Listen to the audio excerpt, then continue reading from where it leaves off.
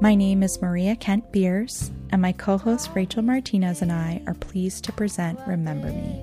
This podcast is dedicated to preserving the memories of those diagnosed with FTD. We hope this episode leaves you feeling more connected, provides a deeper understanding, and allows you to learn to accept the good. Always, always accept the good. This is Remember Me.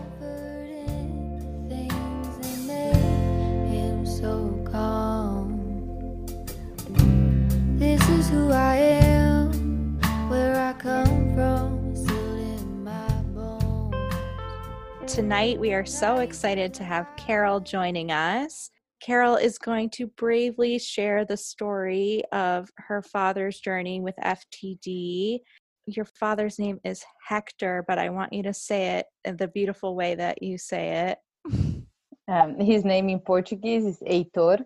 As a listener of the podcast, you know that we just jump right into the story. So what were those first things that you noticed that made you think, wait a minute, something's not quite right with my dad? Sure. So first, thank you for having me here, and thank you for keeping the memory of my dad alive through this podcast. This was around 2007. My dad was 54 years old at the time. We had gone through a lot of stressful moments in our family. Financial situations and things that probably make people really stressed. And we started to notice that he was starting to lose some words and couldn't understand some things that we were talking to him. Looking back would be even silly, but we laugh about, we're like, what is happening that you don't know this word anymore? We couldn't know, and we thought it would be stress. So we took the journey during 2 years of tests and trying to understand. And thank goodness I have a sister younger than me that is a doctor, and she was able to connect us with a neurologist in Brazil that studied more this disease, and she started to do all the exams in my daddy. And 2 years later, he was finally diagnosed with primary progressive aphasia, the semantic variant. What was it like when you guys got the diagnosis? Were you relieved that you had, a name to what was going on? Was good to understand what had happened, because probably you heard before, a lot of families go to Alzheimer or early onset of Alzheimer when you think through, like, he's not understanding things or missing words. So finally we had something, but especially being in Brazil, we don't have a lot of these cases out there. And we didn't know at all anything about the disease. So it was scary because we didn't know what to expect next. What would be treatments?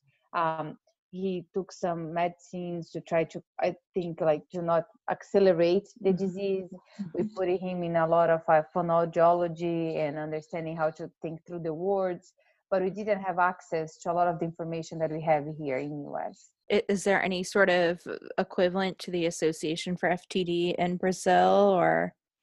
At the time, when I started to get together and learn more about it, the Association for Frontotemporal Degeneration here, in Brazil, we didn't have anything, because I tried to find something similar for my mom to be able to connect and understand more as the primary caregiver.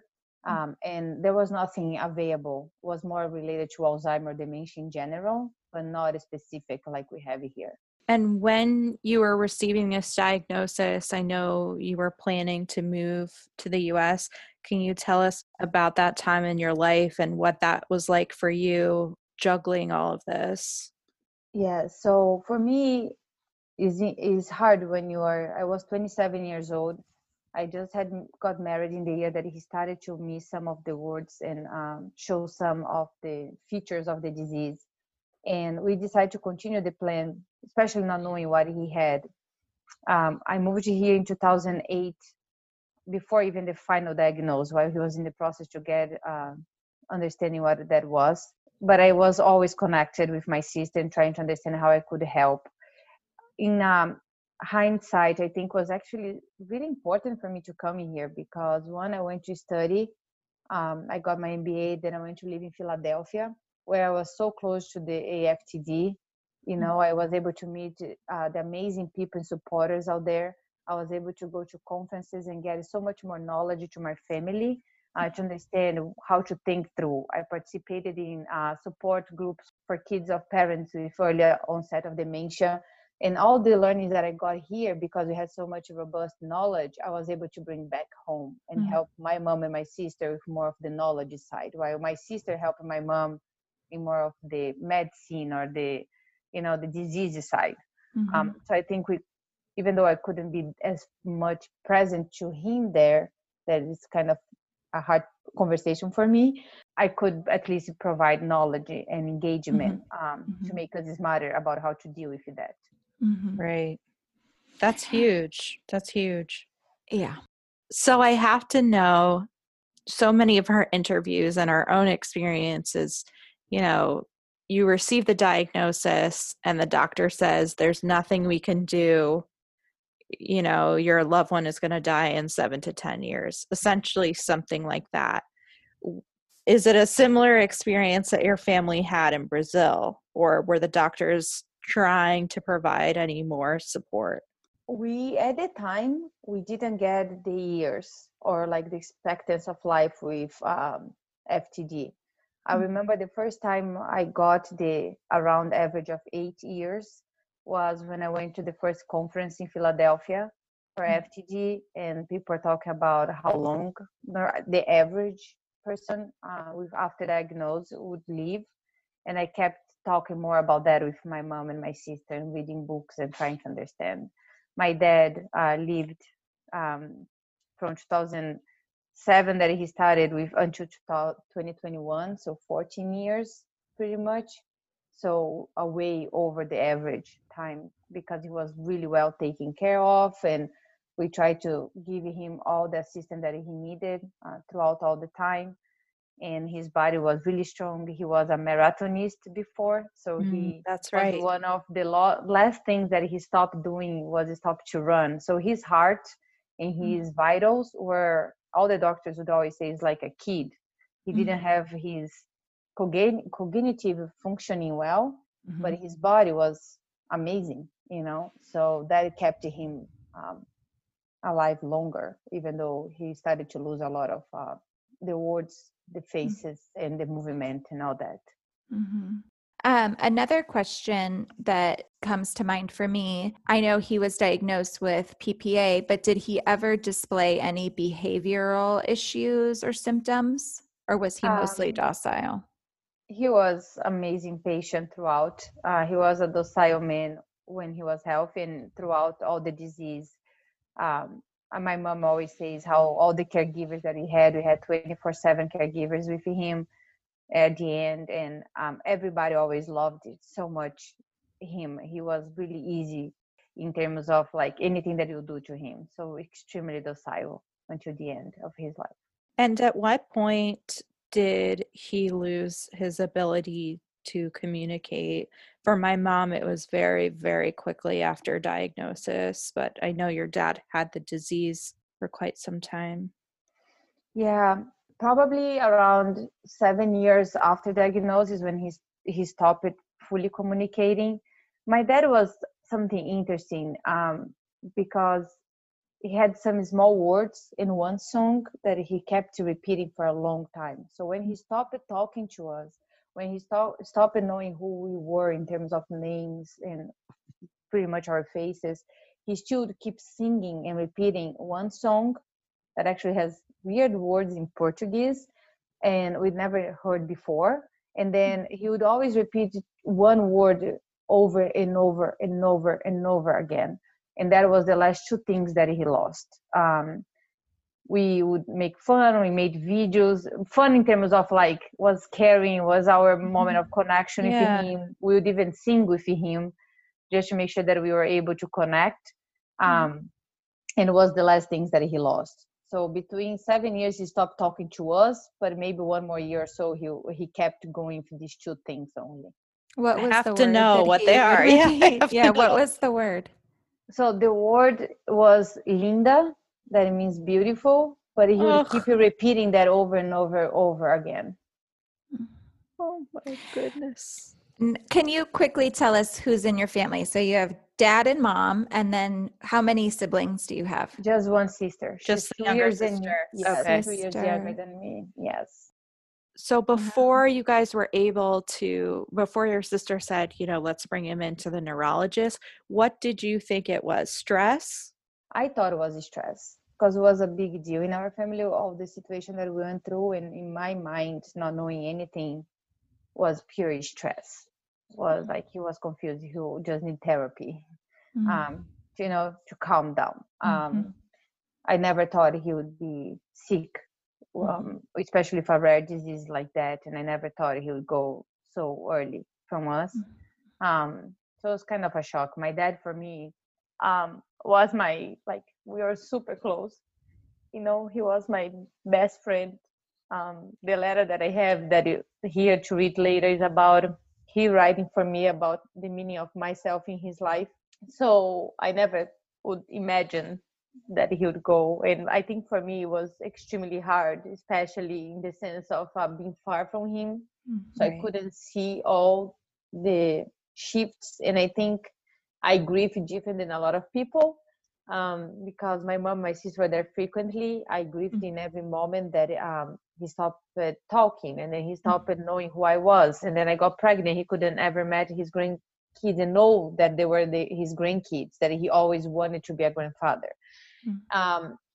And I think for me, every single moment of a change was a big time in a grief moment, where I didn't even want almost to get so close to not suffer more. What after I kind of regret big time. But for me, it was really hard to see him going while he's still around us. So When was the last time you saw him? I was thankful and grateful that I was able to go last November. So in the midst of COVID, my sister once called me. It was almost 3 years that I haven't been back home. And she called me to say, you should come home. Dad is not doing okay. That is probably your chance. And was the night of Halloween. So I dropped everything here and I drove down south to Miami and got a flight and went through to Brazil. And it was amazing. Amazing in the sense it was me, my sister, my mom only, and him. No, my kids, no distractions. And we were was a mix of laughing, crying, talking memories, making plans after, making sure he was comfortable. I was trying to make giving him food that he would like to eat when he was good. Of course, he can taste or even eat, but I was trying to make special. So it was really, really important for our family as our closure, and I feel really happy that I was able to be there. Beautiful. That's I'm really glad you were sweet. too. Especially during these times, I imagine that was very complicated trying to get there and get back. And I'm so glad you were able to do that.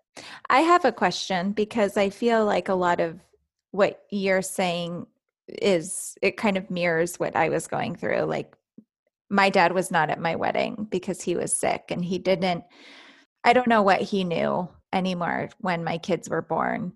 But what was it like becoming a mom when you were losing your dad?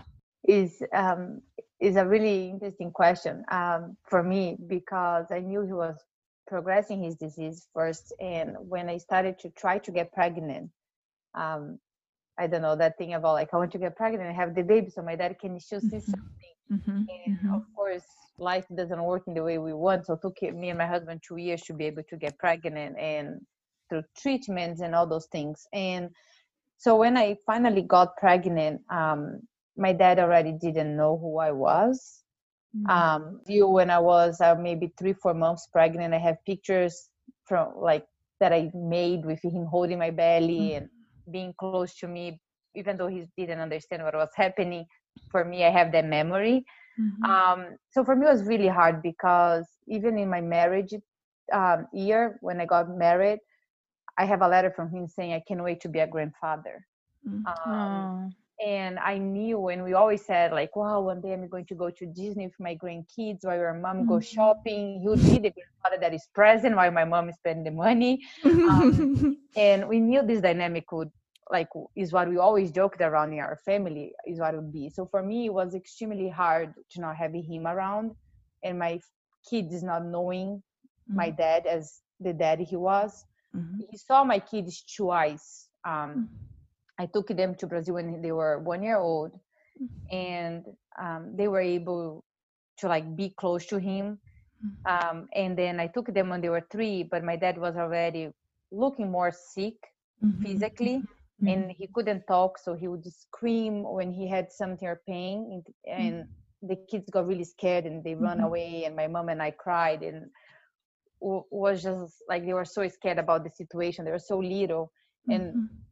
so for me it was really tough, and probably that is why it took me so long to try to come back, Mhm. because it was a hard experience. But I think what I do is I leave a lot the things that he did to me. So he would, for example, every night he would, when I was little, he would lay down in the floor between me and my sister and hold both hands and read a book or pray.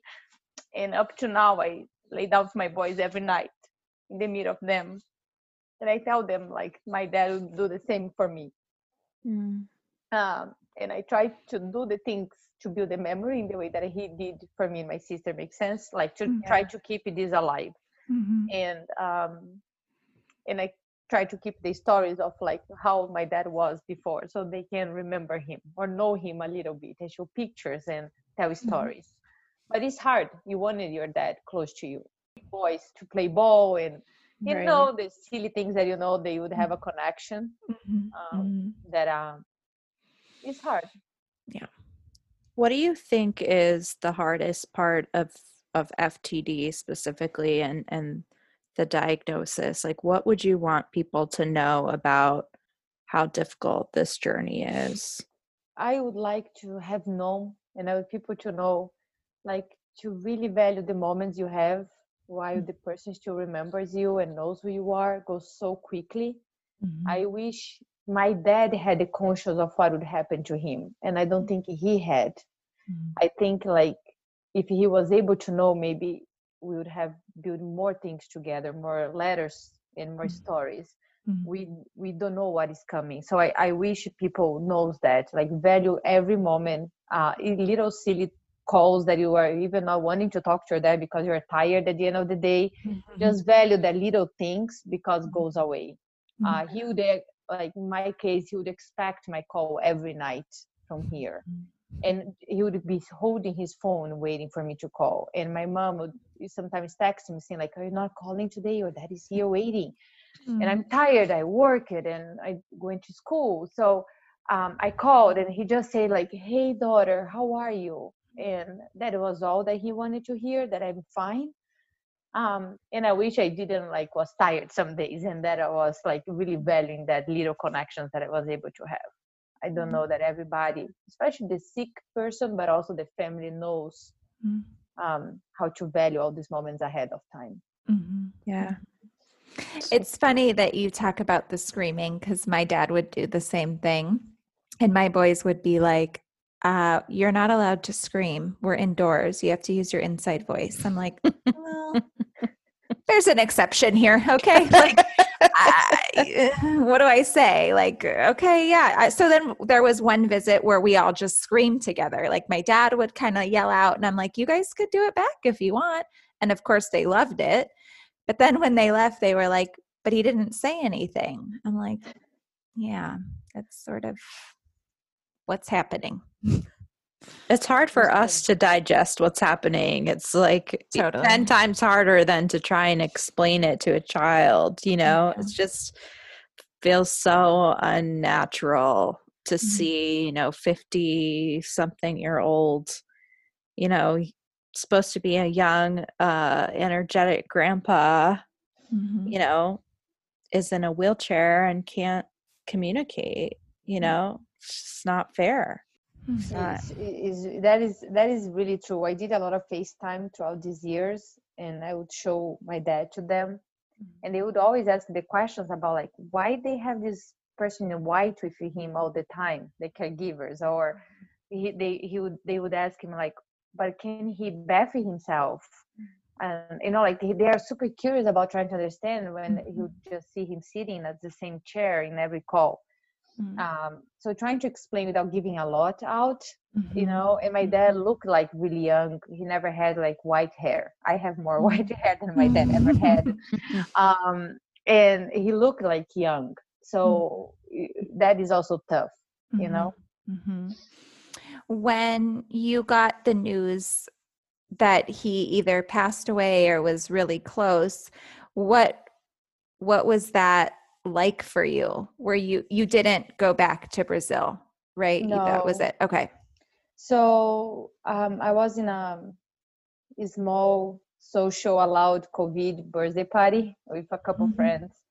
My sister calls me and she starts to cry. And she's like, Mom is calling me. Dad is not doing okay. It has been 2 days that he doesn't eat anything. I think he's coming. And she was like, I don't know what to do. They live in different cities in Brazil nowadays. So she's like, do I go there again and be there for her now or wait to something?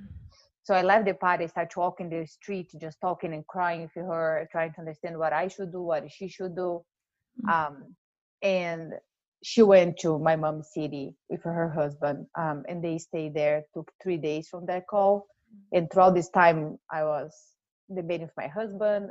I was thinking, should I go? But at this point, I would need a PCR test to get to Brazil.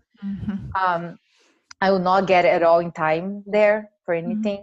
And my mom was really strong about your dad would not like you to leave everything behind, your kids.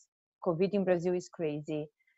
You came in November, you did your thing. We are going to celebrate his life together when you can come to home.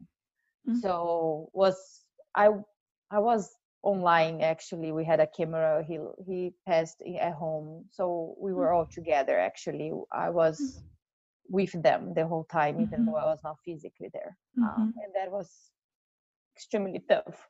I'm sure. To not hug them. So, yeah. But at least I felt that I was present in the way that I could in this weird situation that we live right now. Right. Right. Yeah. To pass away in the time of COVID is the hoops you have to go through. Like when my dad was in the facility, I got the call, like, he's not going to make it. And I was like, so do I come? Like, am I allowed to come inside? And I had to be fully dressed. And I don't know if he knew, like, it's too much. It was not normal to sit beside somebody that was passing away in a full hazmat suit. Yeah, he was home, so it was different for my mom and my sister and the doctors there. But even though it's hard to, to do anything. Right. And you also don't have that normal comfort from friends and family too. Like, even though you're in the States and, you can't be home with your family in Brazil, like, in normal times, you'd have a lot of friends coming, gathering around you, helping with your kids. You'd have more time and, I don't know, just more support. And I found that to be really difficult while grieving in this time. Is like, I just want to run to my friends and grab them and drink wine too late in the night and cry together, and you can't, and it's hard. Yeah, the night he passed, he loved red wine and he loved Madonna. So fun fact, my first concert, I was 13 years old and I went to see Madonna in Brazil. And it was because my dad loved her. Oh my like crazy. God. He would buy all the CDs. He would knew all the songs. And I remember my mom being like crazy about that because I was so young to go see Madonna with that weird clothes and what kind of things that he was teaching us. And it's one of my fond memories of my dad. He was like that, So the night that he passed, my husband and I were playing cards. I was drinking red wine and listening Madonna. And that was my way to kind of like do the things I know my dad like and celebrating him with the things that he taught me. And it was really actually special. It was just me and him, even though far away. We sang and we talked stories about my dad, and was in our little bubble here was the way that I could do and grieving him. So yeah, I would love a wine night with Madonna and my husband. Or just Madonna at this point, honestly. I've been with my husband Rachel. straight for a year, my poor husband. I have one more question about like the sad stuff, and then we'll jump into a little bit more upbeat. I know because I talk to Maria every day, but being a mom of young children and trying to navigate all of the different feelings of grief has been a challenge for both of us and for different reasons. And I'm 1 month ahead of where Maria is. But I'm wondering for you, what's the hardest part? Trying to be a mom, trying to grieve, trying to, hold on to your kids like your dad would hold on to you and value that. Like where do you find yourself? I think for me, I don't know if it's the hardest, but it's finding the time that I can be just myself and that I can go through the pictures, that I can go through my letters, that I can sit in the corner of my closet in the floor so nobody can find me and I can cry. Because you're right, we don't have the time between working, taking care of the house, putting kids on bed. Like has been a month just this week that he passed. And I was talking to my mom, and it's just like your life keeps going and you don't have the time to process feelings. I do counseling. I have been going to counseling for years because of that is one of the main reasons. So I use my Tuesdays virtual counseling session to really try to organize all the things and feelings that I'm going through. Maria and I are like hard nodding and smirking. We're not laughing at you. Well, We're I'm like, laughing because we just recorded an episode where I said the exact same thing, that I've been reserving all my tears for my therapist on Mondays at 2 p.m. So solidarity, my friend. Yep. That is what I do. Is my Tuesday 5:30 p.m. Yep.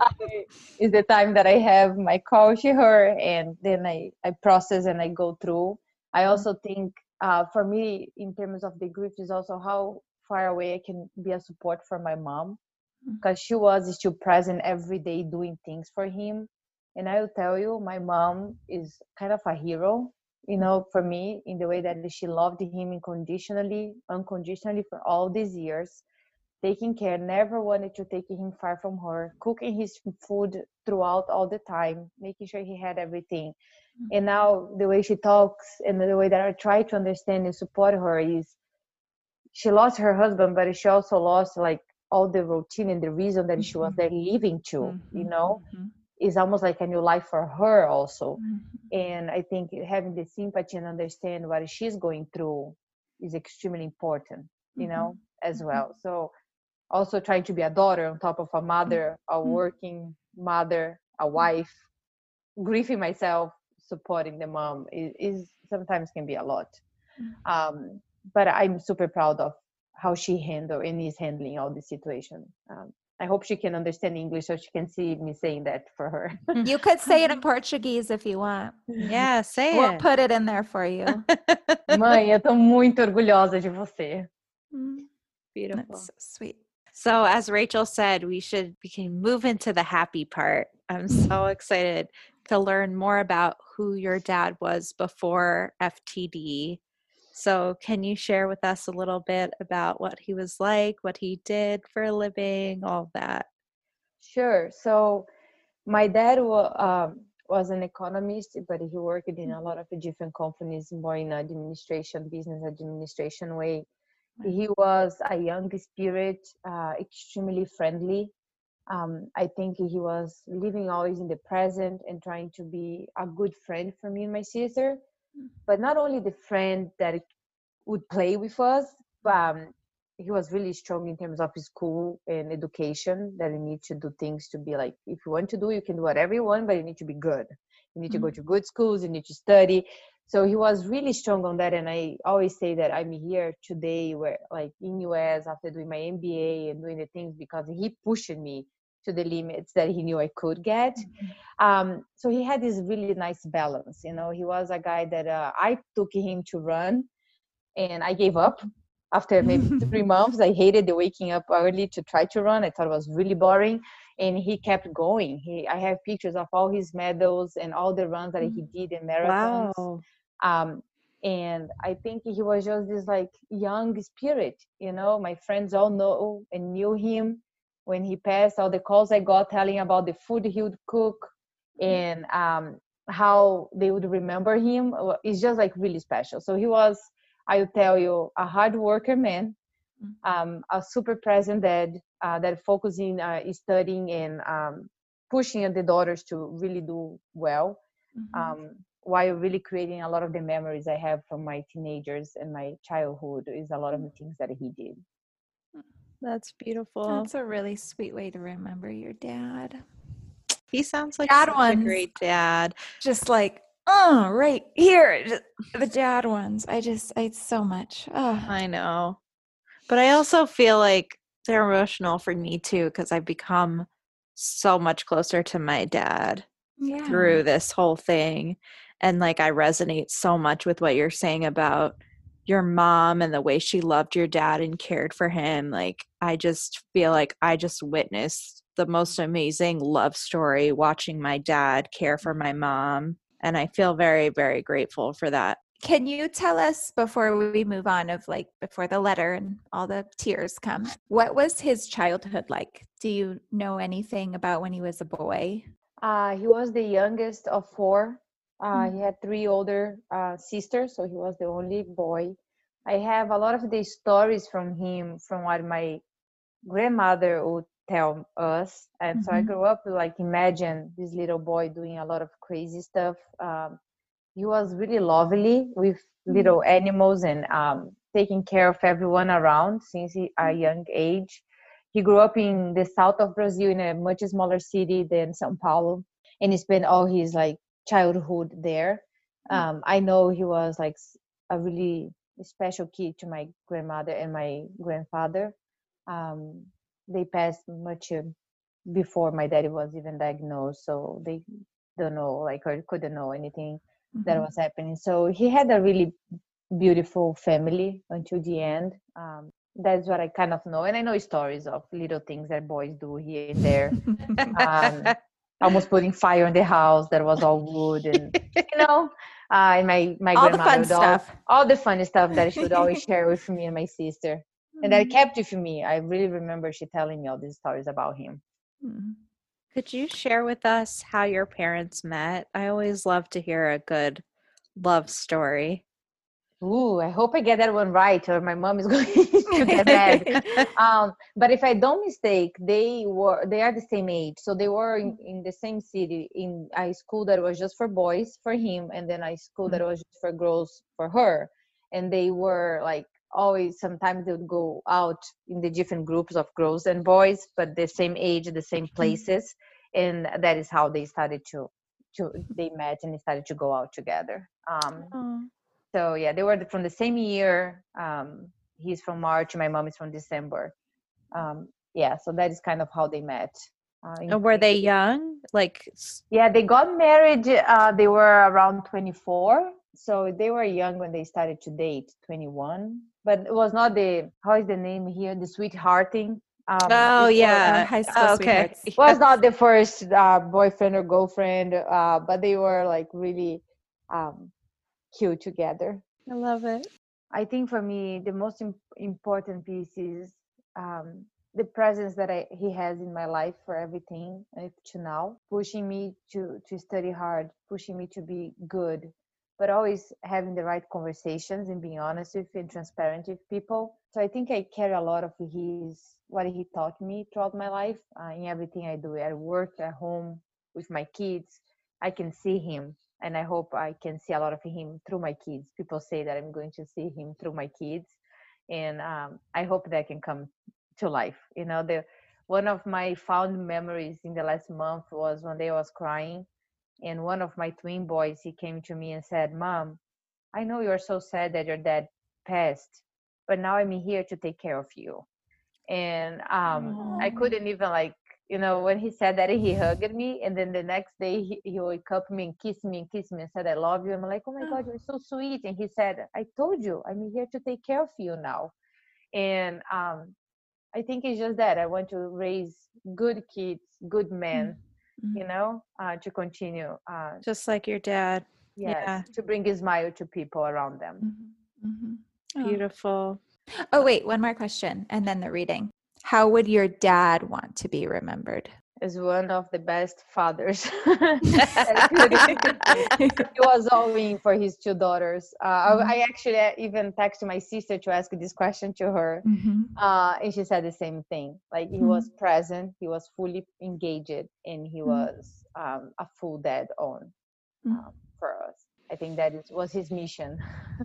It's a Sounds good like mission. mission accomplished. Yeah. I don't know if it's a question, but one of my dad's dream that he couldn't realize was to run a New York marathon.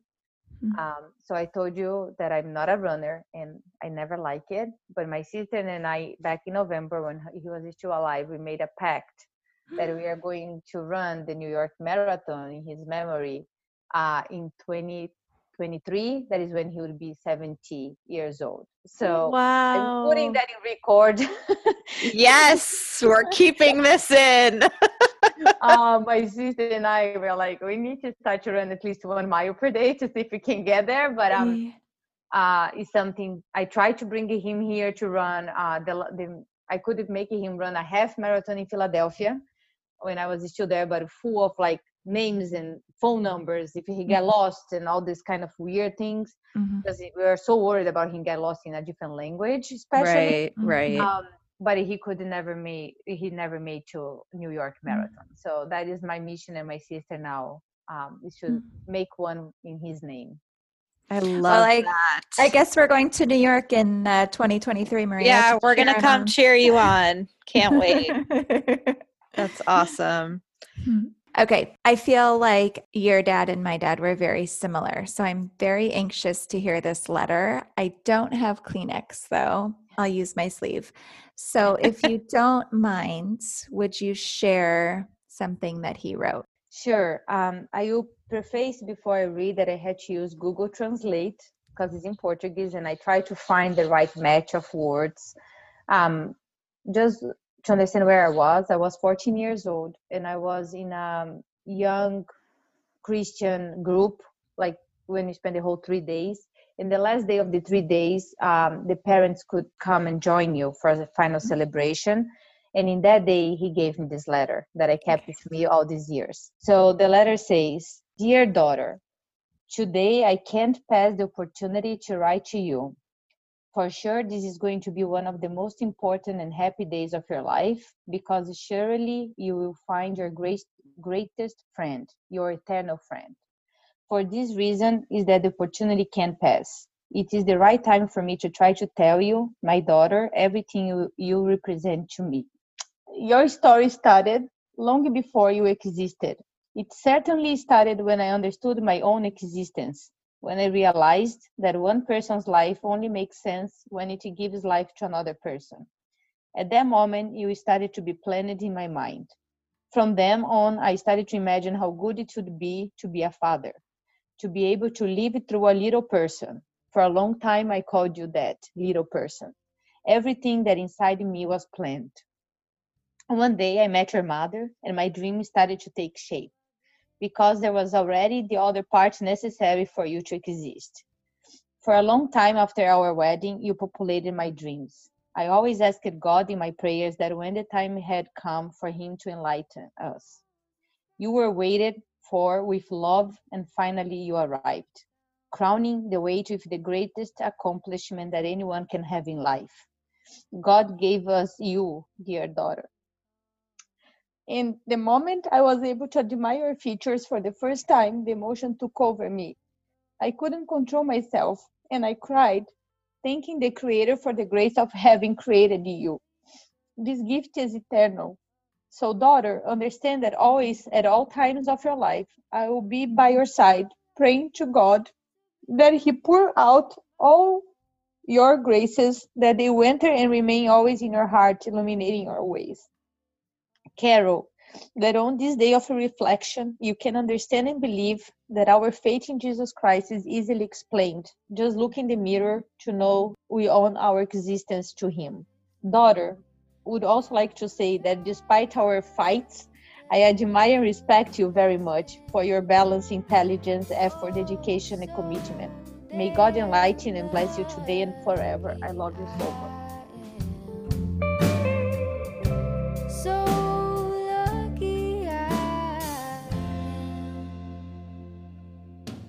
Thank you for listening to this week's episode. We release new episodes each week on Mondays, so be sure to subscribe on Apple Podcasts or Spotify.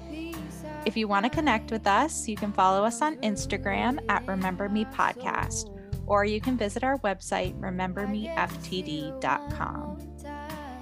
This podcast is produced by Rachel Martinez and Maria Kent Beers, and the beautiful music you hear is a song called So Damn Lucky by Bailey Kent.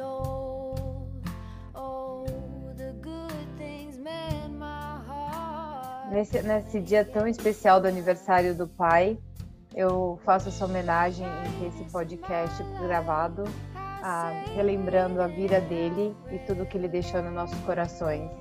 Mãe, esse é para você também, pela sua história de vida e pelo amor incondicional que você sempre deu a ele. Eu te amo demais pela sua jornada. Um beijo.